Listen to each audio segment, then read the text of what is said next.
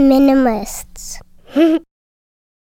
All right, we're here for our Postscript episode. We have two questions here. We are here with TK Coleman from Praxis, and also from the Office Hours podcast, also from tkcoleman.com. Freely asks us, do you have any tips to help people in their 30s and 40s find what they want to truly do with their time in order to earn a living? My guess is you're going to have an issue with the word truly in this sentence. I don't know. Do you have any tips for people? So often this question comes because like we're 18 or I'm 22 years old and I'm like still seeking. But of course, the seeking shouldn't stop when you're 35 or you're 45 or you're 55. Mm-hmm. What are the practical tips for people in their 30s, 40s, or even in their 50s that are trying to figure out what to do with their time to earn a living? Sure. I think this is as much of a problem for people in their 30s and 40s as people in their early 20s. It's just that by the time we get to our 30s and 40s, we get a little bit better at giving up or rationalizing the choices we've made or just getting comfortable or doing things like saying, I'm just going to focus on the kids and giving them the opportunity and I'll live out my dreams through them. But this is a common thing. So number one, don't feel guilty about it. Don't feel ashamed of it. Most people in their 30s and 40s don't know how to answer this question. Second thing I would say is start small. Instead of putting pressure on yourself to find out what you feel called to do overnight, instead of putting pressure on yourself to figure out a way to make money, in the next 6 months, just start by asking yourself, what are some things you're interested in? Do the Alan Watts exercise about, what would you do if money were no object? Are there any problems that you enjoy solving? Are there any forms of value that you enjoy creating? Are there any people that you enjoy working with? Before you think about how to make money, think about what it is you want to do to create value. The third thing is start experimenting with little ways that you can use that now. Okay. One example I was thinking of when you guys were talking about the brain surgeon example, one alternative to something like, I think I like brain surgery. I'm just going to major in it. Brain surging is a totally different profession. Brain surging.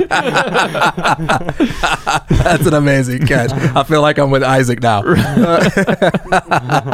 Brain surging versus brain surgery. But instead of saying, well, I think I'm going to like this and I'm going to invest 4 years of my life into it, you can say, well, you know what?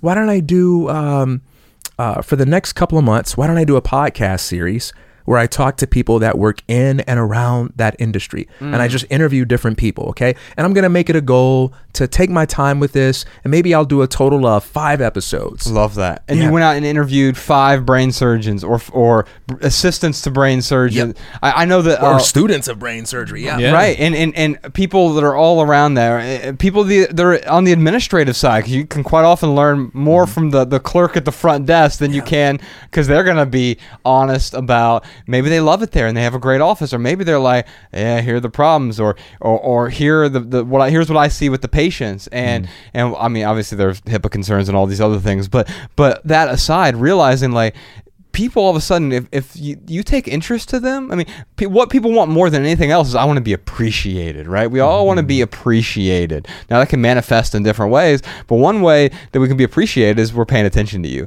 So if I'm sitting down with that clerk at the front desk and I'm like, hey, tell me about your experience with working here. They've never been interviewed before. I'm writing an assignment. I'm writing a 5 blog post series because I don't want to do a podcast or whatever. And by the way, starting a podcast is one of the easiest things in the world to do. You can start it with your iPhone now. Like it doesn't take anything too elaborate. Now, eventually you can get a studio and all this other stuff. But for the first 2 years, we just had a little conference room that we set these microphones up in, and we made it work, right? Yeah. It doesn't require all the accoutrements, right? And I think what you realize is like, and next week we're actually in 2 weeks we're talking about limitations, and quite often you have whatever resources you have, it's going to allow you to learn more about that. You're diving in and learning from others' experience as opposed to having to go in and experience 8 12 years of school and become a brain surgeon to realize that's not what you wanted to do, but now you feel really stuck because the sunk costs are overwhelming. Yeah, just finding different ways to dip your toe in is definitely going to help you figure out what you do and don't like instead of just diving into it. The one thing this question made me think of is I've got mentoring. I got a little mentoring side business, TK, and I have some students who they will say, oh, all I want to do is I want to do what you do. I want to like quit my corporate job and I want to figure out a way to make money by blogging and podcasting. And my first response usually is you probably don't want to do what I do. I have to, I just went on tour for 6 weeks or just a couple months ago. In 2014, I had to give up a year of my time to go touring. Now, all of this is worth it for me, but someone who's got like a family of 7, they might not want to do it exactly how I do it. And then they're really shocked when you tell them, I don't make any money from podcasts because we don't do any sponsors. Right. And our blog doesn't have any advertisers, so I don't make any money from blogging either. Those are platforms that help us communicate with other people. That's how we disseminate our free information, but that's not how we make money. Yeah, so to the point is by them dipping their toe into it, hiring me as a mentor, talking about what I do, they quickly find out that the blog and the podcast is kind of like the ticket to the show. Right. It certainly isn't like the way that we make that we are able to provide for ourselves. The other thing I'll tell people too is like if you want to blog, if you want to start a podcast, you don't have to quit your job to do that. And that is one of the biggest misconceptions I think with people who are especially in their 30s and 40s, because I know me approaching 30 in the corporate world, I put all this pressure on myself to leave this job that I absolutely hated to get into something that I absolutely loved, and that was going to be the right thing for me to do the rest of my life. Now, I did eventually take that leap, and I got laid off, and Josh and I, we went on a really small book tour, and we did put everything into this one thing that we really, really loved and that was interested in. And we were able to develop and still developing a passion for this whole thing. But what I'll say is once I was able to take the money aspect out of this equation, it totally changed my perspective on what I wanted to do. That first year that I got laid off in the corporate job, I had about $11,000 saved up. So it was about 5 to 6 months or 5 to 7 months worth of bills that I had saved up. In fact, when I changed apartments, I probably could have got by a little bit longer than 7 months on $11,000 in Dayton, Ohio. But my point is that I was able to have a savings, have this safety net. And then that first year after I got laid off, I mean, we made like $20,000, $21,000. I hadn't made, so between my savings and what we made that year, call it $30,000, $31,000. I traveled more that year than I had the previous years combined. And it wasn't because I had the financial means. It was because I did what I wanted to do. And I did not let, Josh and I did not let money dictate what we were going to do. So that meant things like, we're going to go on this book tour. And we're not able to like really pay for any venues for people to meet up. But what we're going to do is we're going to call coffee shops and see if it's okay if we bring a crowd of people there. Maybe we can get a free venue. And then people would show up. That's great. And then that night, it's like, oh shit, man, we really don't have the money to afford a hotel, so we're gonna have to sleep in the car tonight. Or maybe there's a reader who came by and they were like, oh, hey, do you guys got a place to stay? Maybe you can stay at our place. But it was for so long, it was that money factor. How am I going to make a living out of doing something that I love to do? Like as soon as I could take that money factor out of it, or at least reprioritize it, look at it in a different way, I was able to dip my toe. I was able to experiment, and then eventually able to kind of dive in head first. But when we put pressure on ourselves to make a living out of something we love to do, like that's one of the worst pressures I've ever put myself under. Yeah, I think that, and TK, I'd love to hear your thoughts on this, but I think you don't want to make money the primary driver for doing what you do. However, we also kid ourselves when we act like it's not part of the equation. Right. And so we have to realize that we do have to prioritize money at some point because we all have to pay the bills, right? However, when it becomes the primary driver for doing what we do, we start to sacrifice our values. We sacrifice our priorities. We set aside the things that we say are important to us, that we want to be important to us, because we talk about religion, we've made money, making money, earning the most amount of money possible, a we've made that a religion in a way, instead of maybe reverse engineering and say, okay, how much money do I need to live a meaningful life? Because it's probably not the $1 million thing that you have, the pie in the sky dream. Maybe it's $30,000 a year, and maybe that means you need to move to a smaller city, or maybe you need to move to a different market. But putting that somewhere on your priority list, but realizing, for me, it's not the primary driver. It's just part of what we're doing. Yeah, I think one of the most often overlooked things about making money is that the people who make the most of it are usually exceptional at something. That doesn't mean they're exceptional people. In many ways, they have a whole bunch of flaws, right? But they're exceptional at one or two things. They in fact, in spite of the fact that we hate these people, they're so damn good at one or two things that we give them our money anyway, in spite of the fact that we don't like them, because they're just that much better than everybody else. You're talking about LeBron James right now. How did you know? Look at you. You're saying that LeBron James is so exceptional. It doesn't matter how many people hate him. Is that what he's saying? I mean, even though he has a million flaws, which I would love to talk about for an hour, he's exceptional at one thing, being a baby. I'm just kidding. I'm just kidding. Hey, man, I'm from Chicago. I'm a Michael Jordan guy. I'm biased. I'm not fair. I'm the Utah Jazz guy, so I'm not a big Jordan fan. I hear you, man. I understand. Okay, so people focus on the question, what can I do that's going to make me money? And they neglect the most important question is, what gives me the best shot at being exceptional, right? Because that's when I go beyond what's required and I create the most value. So you take something like accounting. I think the placement rate is something ridiculous, like 95 to 99%, right? So if you want to make money and you want security, you want to focus on accounting. But if you aren't in love with that, if that doesn't fire you up and turn you on, then you're always going to come in second, third, fourth, fifth place to the person who is a geek and stays awake at night thinking about accounting. Well, there are people like that. There are people like that. Just because you're not passionate about accounting. Our accountant loves it. Yeah, he's like, I was talking to him the other day. I mean, he looks forward to tax season. I mean, it's the strangest thing in the world to me. But there are other people who are passionate about horseback riding. I'm not passionate about that either.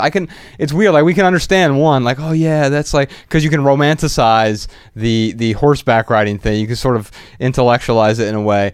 But the truth is, I'm not passionate about either one of those. But it doesn't mean someone else can't be. Yeah, and so the thing I do like about following your passion, it isn't that the universe is this arbitrarily magical place that just gives you what you want.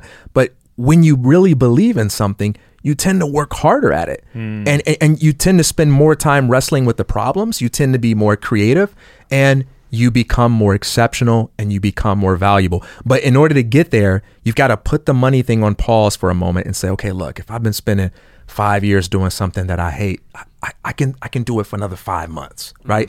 And let me just spend 5 months getting myself into a playful space where I can take an honest, fresh look at the things I enjoy doing that I'm willing to do for free, right? And then as I pour myself into those things, my creativity, the wheels will get turning, and I'll be able to figure out ways to make money. If you want to get paid to do something, you have to do it like you're getting paid to do it before you get paid. Oh, so the reason I laugh at people who say things like, well, I don't laugh at them, I sound cruel, but the reason I laugh to myself when people say things like, oh, I want to figure out a way to write a blog or, get paid for podcasting or blogging, is that they're not blogging and podcasting now. Why would anyone ever take the risk on paying you to do something that you are not doing? I don't even know if you're good at it. How about blogging for free? Like, show up today, instead of trying to figure out how to get paid for blogging, try to figure out how to blog. Yeah, no one's going to draft LeBron James just because he's 6'9" or whatever, right? Yeah. Because he wants to play basketball. They saw a track record. By the way, he was playing basketball for free for a very long time. Before he ever made it out of Akron and then made it to Cleveland or wherever and realized, like, you're going to be doing the same thing, except you're the LeBron James of something that you're going to be exceptional at, whether it's accounting, horseback riding, or basketball. There's going to be something. I remember when I first left the corporate world, you can remember this, Ryan. I told people that I was leaving, and they're like, which competitor are you going to? Take me with you. Yeah, I was like, no, I'm just gonna go write. Like I'm gonna be a writer. That's what. And for me, writing fiction was the thing. Like it was the minimalist thing hadn't taken off or anything like that. So I was gonna write fiction. I was gonna work at a coffee shop 2 blocks from my house to pay for writing fiction until eventually maybe one day I'd make some money from that, right? Yeah. And then the whole minimalism thing happened. It was a beautiful accident, and we pivoted a little bit. But like what I realized is people asked that, and then they said, well, you know, if anyone could just go be a writer, then everyone would go do it. And I'm like, well, wait a minute. There are people who make a living from writing. You realize this, right? There is a template out there already. And so once you find that thing that you are potentially exceptional at, or at least you're curious about, you can find people who have followed that template, who have had a level of success that you want to follow. And then you can just say, okay, what is their recipe? And you can say, okay, I may not follow that same exact recipe, but a similar path is ideal for me. Yeah. Can I make 2 book recommendations for this? Yeah, absolutely. Yeah. One is a book by Cal Newport called So Good They Can't Ignore You. Yeah. And 2 important concepts from that book is he talks about the importance of developing useful skills, and also the importance of learning how to manufacture passion. Yeah. Not treating passion as something that you discover, but something that you can actually create over time through this, combination of developing useful skills, experimenting with reality, and so forth. The second book is by... Real quick, and Cal Newport, for those of you who, since everyone listening to this part is a Patreon supporter, you can also listen to a conversation Ryan had with Cal Newport. We did an event in D.C. last year with Cal, and we published that podcast, the D.C. episode, just a few weeks ago. So you can go back and listen to that conversation with Cal Newport as well. Great guy. Awesome. And the second book would be The Last Safe Investment by Michael Ellsberg. And in this book, he talks about the importance of pouring your energy and your time and your resources into your own potential. And it gives a practical approach for how you can do that if you're someone that would love to invest in yourself and your ability to create value in the future, but you don't know where to get started. Beautiful. Yeah. I got one book recommendation. Now that we're giving out book recommendations, no. Green eggs and ham. Have you ever heard of this doctor? His name is Dr. Seuss. My book is I Am a Writer. No, I want to recommend Chris Guillebeau's book, Side Hustle. Oh, yeah. Because it's such a good book. Just examples about people who are in their 30s, in their 40s, in their 50s, and there are other ages in there also. But I think it'll go good with Freely's question, because it talks about these folks who just started doing something that they were interested in, started cultivating that passion, and then started to figure out how to make a little bit of money from it. Yeah, and then you can decide whether or not it's going to be a full-time thing or not. Exactly. Maybe it's going to stay a side hustle. And you can go back and listen to our podcast episode called Side Hustle with Chris Guillebeau. We did an event with him in Portland last year. Yeah. I wonder how many books I can recommend that will be followed up by you saying, go listen to episode 44. Well, here's the funny thing. We don't even do like guests that often either. Like this is amazing. Episode 131. And it's just like we never accept pitches for guests or anything like that. But like we reach out to people that like we're really interested in. Like I'm like, how can I become friends with TK Coleman? I know I can add value to his life. I'll have him on our podcast. Yeah. And so it's just a ploy to become friends with people that I admire. So TK, I admire you, and thank you for doing what you do, brother. Thank you, man. I'd like to recommend a movie by Tom Hanks. You can listen to episode 32 for the Tom Hanks interview. That's right. On office hours. That's funny. That's great. All right. Last question here from Chris. Chris says, I find the field of education to be frustrating and broken. Do you have any advice for teachers considering leaving his or her profession? So does this strike you guys as like he needs to run from education, or is there a fix here? I always recommend not running from something. I mean, unless you're running to something. Sure. That's always the thing, because what happens is you run from one burning building to another, and that cycle, then all of a sudden that it becomes this perpetual downward spiral.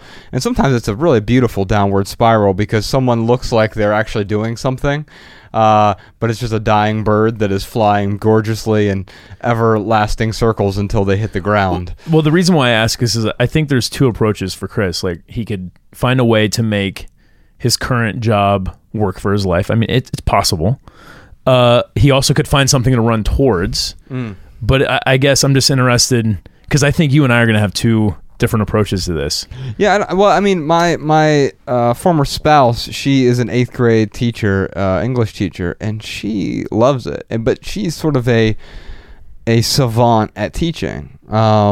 She's like one of those people who is meant to be a teacher, and she would be a teacher even if she wasn't in the traditional education system. She's one of those people who works well. I mean, she helped out with one of your sisters, and I mean, she's just one of those people who is a mentor, a coach. She's a never-ending reader. Like, she just is. She's good at helping people move incrementally in a particular direction, and she happens to do well within the educational system, although I think she would do fine outside of it as well. So maybe the question to ask is, hey Chris, would you do, if you're a teacher and you're good at teaching, would you do better inside or outside of the system? All right, so you asked, is this fixable? I think that every problem can either be fixed, or you can establish a relationship to the problem that makes the fixing of it unnecessary. I think about in Matrix when Morpheus is telling Neo about who he is and what he's capable of. Neo says, are you saying I can dodge bullets? And Morpheus says, when you know who you are, you won't have to. I believe that every problem is an indictment against our current level of self-knowledge. And once we realize who we are and what we're capable of, we can either fix the problems in our lives, or we arrive at a realization that those problems don't need fixing because we can transcend them, right? We can play the game of life at another level. So my assumption, no matter what the problem is either we can fix that thing, or we can adjust our focal setting so that we see it as something that doesn't need fixing, because we're able to create the results that we want independently of the presence of that obstacle. That's the abstract. The particular, the nuts and bolts. I would say this: you don't need to make any immediate decisions about the place where you are, but there are things you can do right here, right now, to use your teaching gifts outside of the system. You never have to accept the permission of the system in order to use your gifts to solve problems for people. We live at a time where there are so many opportunities for people with information to take it straight to the masses and offer their consulting and teaching services without going through the gatekeepers. Look at, for instance, so I have one of our praxis advisors, Austin Batchelor. He makes his living creating courses on, is it Udemy? How do you say it? Udemy? Udemy? Udemy? No. That's how I'd say it. Yeah. So I'll say Udemy. Yeah. You go to Udemy, for instance. This is an entire platform where anybody who's anybody can create a course on anything they want. It can be as horrible or as good as you want it to be. You can make it available for free, or you can set a price from $20, $200, whatever it may be. And people can sign up for the course voluntarily. You can market it, and they rate the course, and the popularity of it increases along with the ratings. You even look at things like the master classes that we see commercials for on YouTube all the time. I even think of Thaddeus Russell, episode 25. Is that who is a historian? And he started, I believe it's Renegade University. Renegade University, where he makes things available outside the system.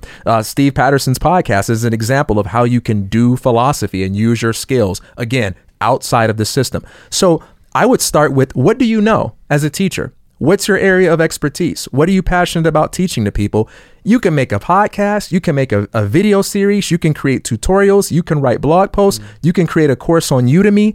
And you don't have to have any customers. You don't have to have any permission. Put your content out there and get people excited about what you're sharing. And you probably already have all the tools you need to at least get started in that direction. It doesn't require a giant investment up front like it used to. If you wanted to start a radio show back in the day, well, then you had to be accepted by an authority and who owned Spectrum, so that you could broadcast your thoughts and ideas to the world, because podcasts didn't exist. Absolutely. And the same is true with you. There were no blogs. You had to have permission from a newspaper to write for them. Yeah. Otherwise, you were printing up your own stuff and standing on a street corner and trying to hand the stuff out. It's not like that now. The tools are already there. They're right there in front of you. The question is, how are you going to use those tools so that you can circumvent the system that you're in right now? Yeah. No, I was going to suggest Chris first take a look at his role, and is there anything he can do right now in his role to make it different? So when he says he's frustrated with education in the system and that it's broken, is there anything in his power to fix? What I mean by that is, like, when I think about high school or college, when I think about teachers and professors that, I've had experience with, some of them create a really awesome learning environment under the broken system, and some of them have a broken environment because of the broken system. But it's really, I feel like in a lot of situations, it was up to the teacher to create the atmosphere for the students. So Chris very well may be in a situation where he's like, yeah, I really want to do X, Y, and Z, and the school board is very adamant that no, if I do X, Y, and Z, they're going to fire me. Then, in that situation, then yeah, Chris probably needs to find another education role or another teaching role where he can do X, Y, and Z and still be fulfilled as a teacher. So to me, I would say, Chris, do work on fixing it first before you just run away from being a teacher. And to your point, if he is going to run away, he better have somewhere to run towards. Yeah, and setting these little side hustles up or entry into the non-traditional world is a great way to not even run toward the other way, but start stepping in an alternate direction to see if that's a path you want to take. And if you are going to make it work within the traditional system, I agree with you, making that distinction, Ryan. If it's broken, can I fix it? Can I fix it? Because here's quite often the thing we do. We throw up our hands and say it's someone else's problem. Right. Well, maybe it's your problem to fix too. Because if you're not willing to fix it, then you become part of the problem, right? I think of the one teacher in all of our high school days. We were back in Ohio, and Pete Holzenbush. Did you ever have Pete for any business classes? I didn't. I mean, we grew up poor as fuck. No one showed me how to, we were on food stamps, government assistance. I didn't know how to manage money. He showed me how to write a check. He showed me how to open a bank account. I had no idea. These were things you could even do. But I had a teacher who took the time to say, hey, here's how you write a check. Oh my God. This is the thing that I still use today, right? Yeah. Whereas these other things, I took 3 years of Spanish, didn't retain. I retained 3 words maybe, right? And that shows you the brokenness of a system, by the way. 1% of people say they greatly benefited from the years of a foreign language they took while they were in high school or college. 1%. Where else do you go where there's a 99% failure rate and you're still willing to give them your money and time and attention and cooperation? I don't know. Yeah. I think that's a good place to end it. That's a perfect place to end it. Thanks for being here, Patreon supporters. We appreciate y'all. TK, thank you for being a part of it. You're awesome, guys. man. Thank you. Thanks for having me. See you guys. The Minimalists.